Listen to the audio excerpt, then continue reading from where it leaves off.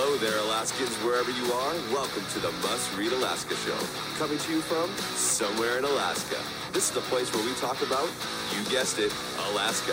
Where we keep the mainstream media on their toes and where we are standing up for what's right in a world run by leftists. You can find out more by heading over to mustreadalaska.com and also checking out the Must Read Alaska YouTube channel for some really great content.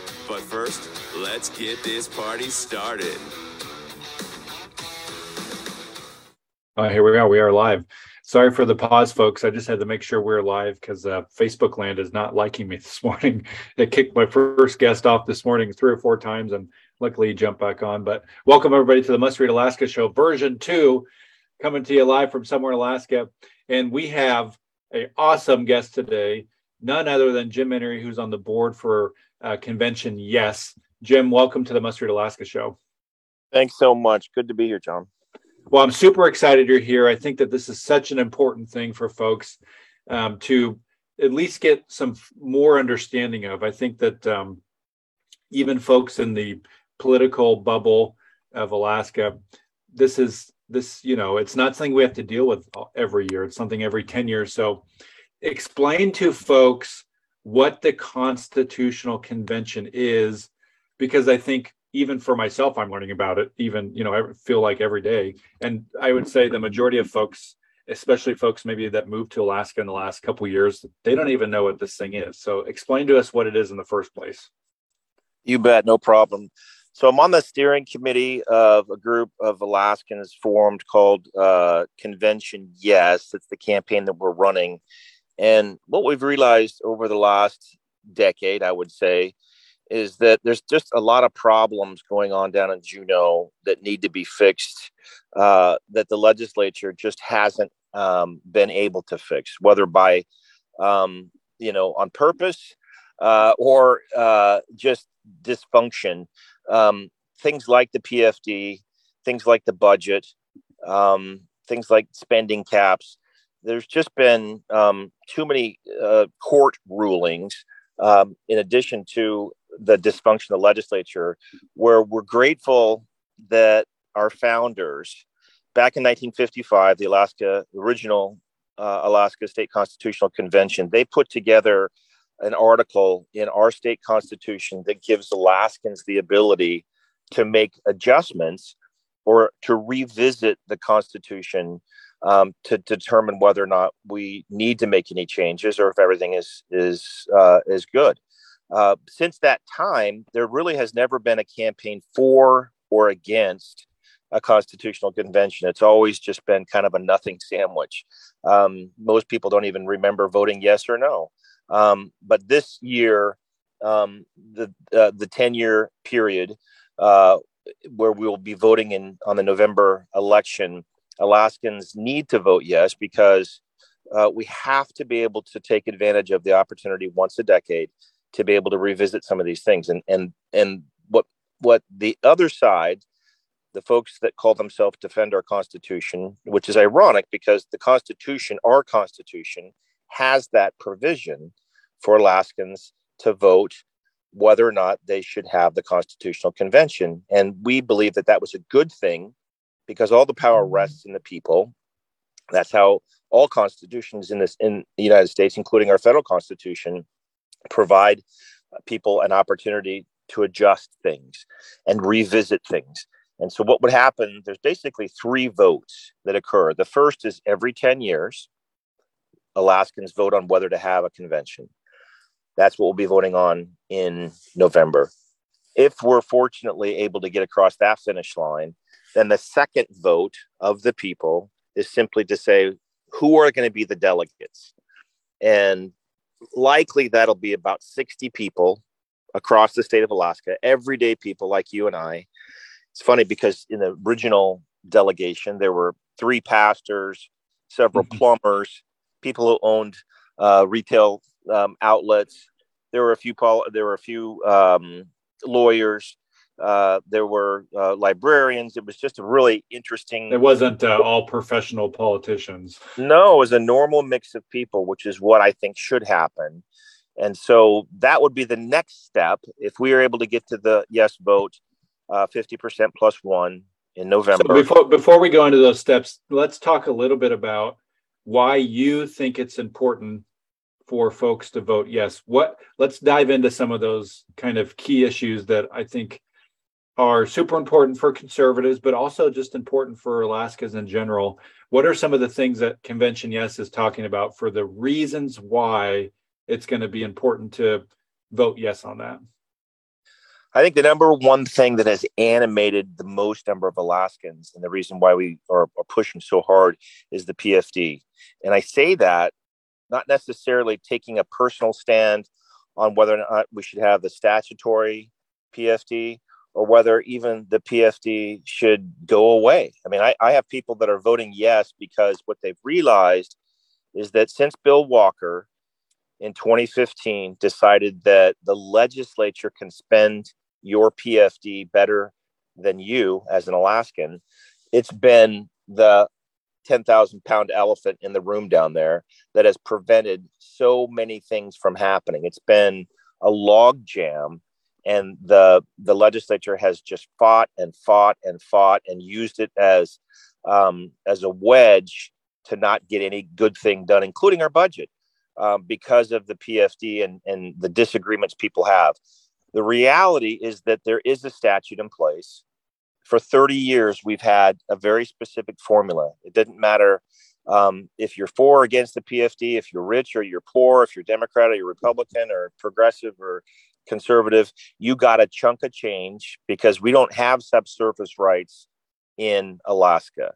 If you're living in Louisiana, North Dakota, Texas, and you happen to be sitting on a chunk of land that has oil, you can become a multimillionaire. The people that put together the permanent fund and the permanent fund dividend check said, well, we're not going to do that. But what we are going to do is give individual Alaskans a dividend, very much like a corporate dividend, to say we're going to give people a small chunk of change based on the fact that we all share ownership of that resource. And so that's, I would say, because of not necessarily all the people wanting a full PFD. It's even people that don't necessarily have a huge opinion on the PFD, but they see it as being something that has caused the legislature to become dysfunctional, because it became political when Bill Walker made that decision in 2015. It was never political before. It was numbers. It was based on the investments of the corpus, and the corpus was never spent. It was just the earnings from the investments. And so that, I believe, is what animated the most number of people to say we've got to step up and be the adults in the room. We have to be able to say either it is the statutory obligation, or it's an obligation of the original intent or the original founders of the permanent dividend, which is to say everyone gets a certain percentage, or it goes away, or we give it all in one big chunk. We don't know exactly what would come of the convention on the PFD, but what we do know is that we can't continue to go legislative session after legislative session, excuse me, using the PFD as a political football to stop all activity. And that's what animates the most number of people. So this has got to just freak out and scare the folks that want big government, want to use the permanent fund to fund just everyday operations in government, capital projects in government, bigger budgets in government. And so they see this as like, probably, holy crap, they're gonna make it so we can't use this to subsidize our day-to-day operations. And what are some of the things that the other side is saying? Because just like how there's a convention, yes, there's a defend, whatever their name is, and they're, our side, it seems to be focused on opportunity. The convention yes side, I say our side, I'm not involved in convention yes in any formal way. I just am going to vote yes on the convention.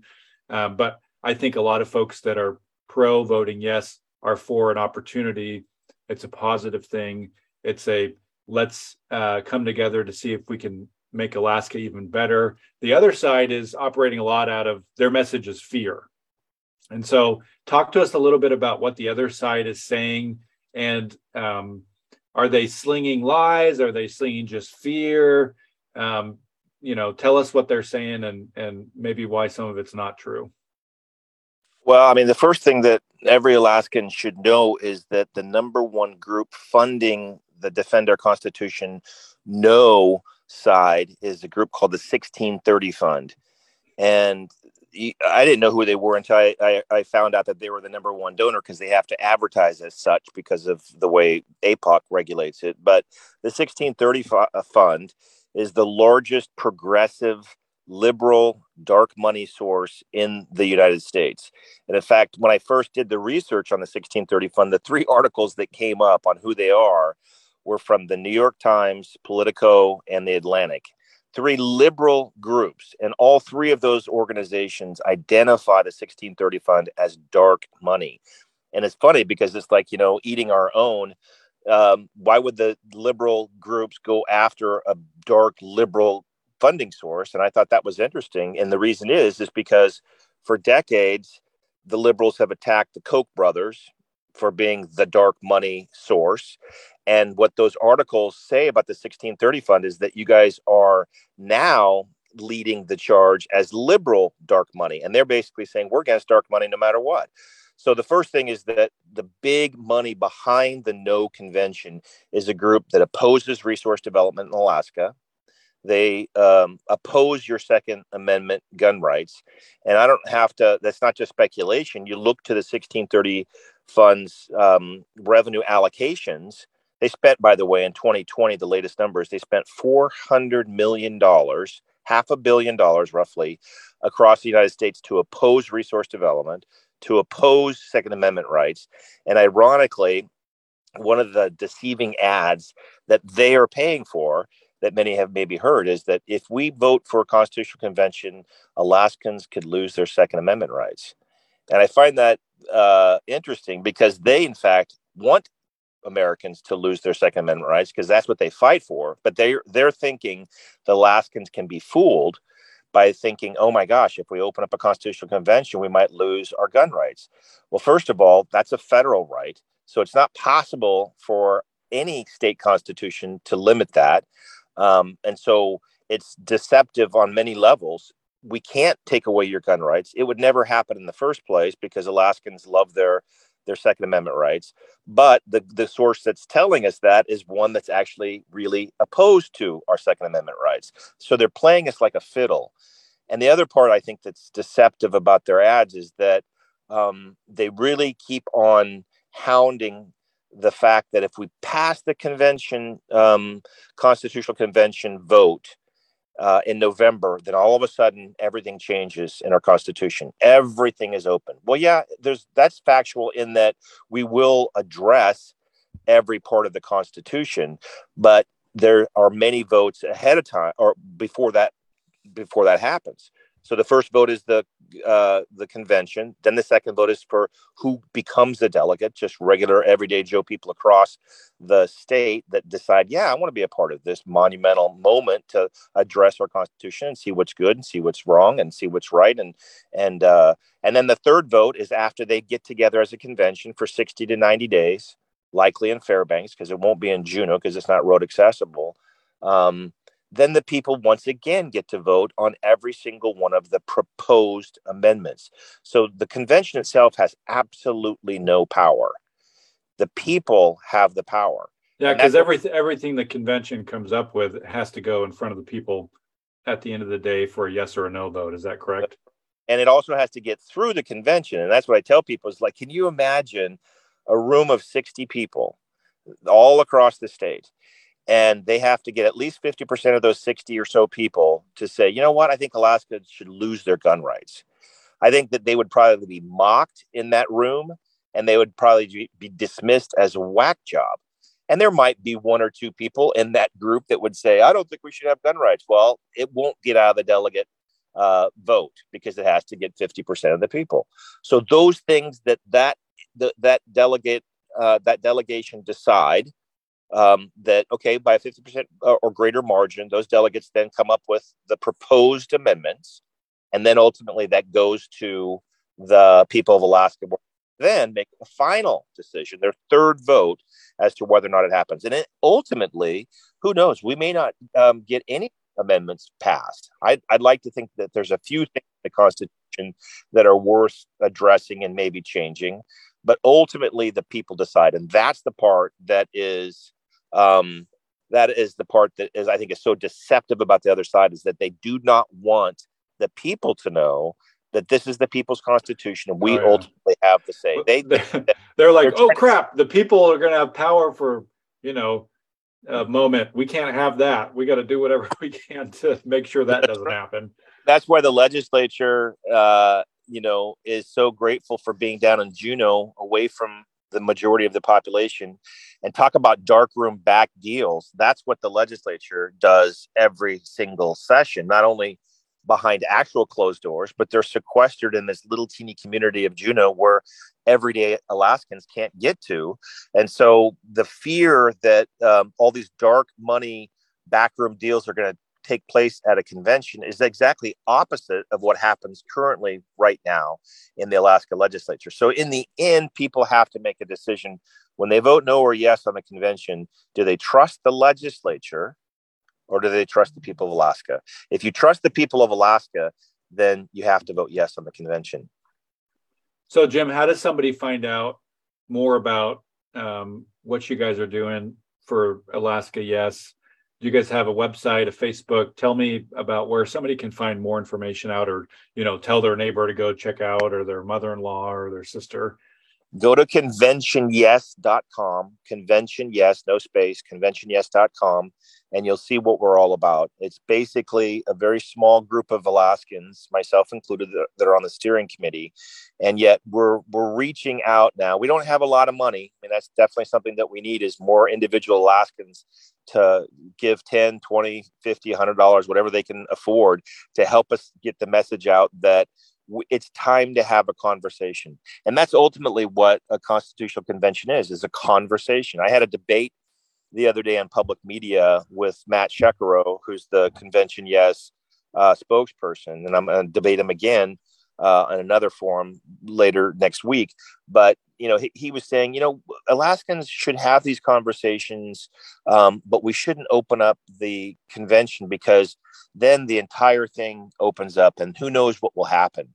And I said, Matt, what you just said is exactly all we're asking for. We want a conversation.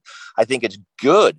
It's the reason why the founders put that in the Constitution, was to say we should give the people an opportunity to look at our Constitution. What has changed about our culture, about our economy, about political realities in our state? Let's look at the Constitution and don't be afraid of that. That's the part that's so amazing to me, is that on one side of their mouth, the no on convention people are saying, we love our Constitution, leave it alone, defend it. And then on the other side, they're saying, but we can't trust the people. The Constitution was written by the people for the people. So they're afraid of the people. We're not.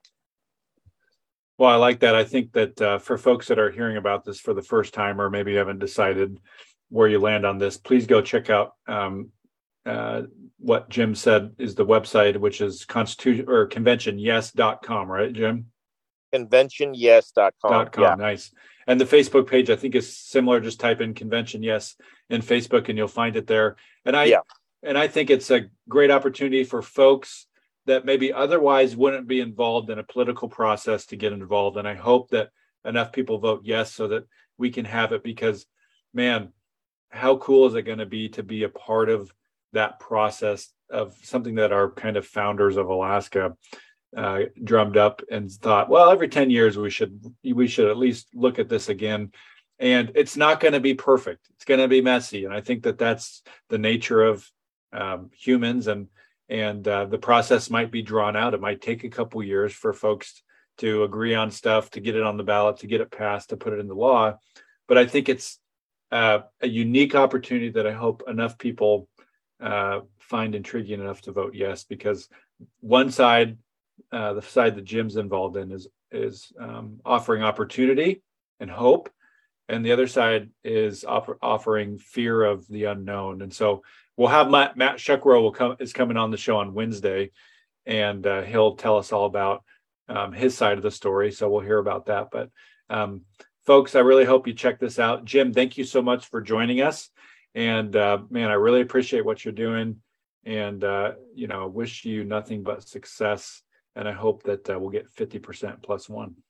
Amen, brother. Thank you very much. You're a good friend, and look forward to crossing paths here again very soon. Okay, thanks, Jim. Appreciate it.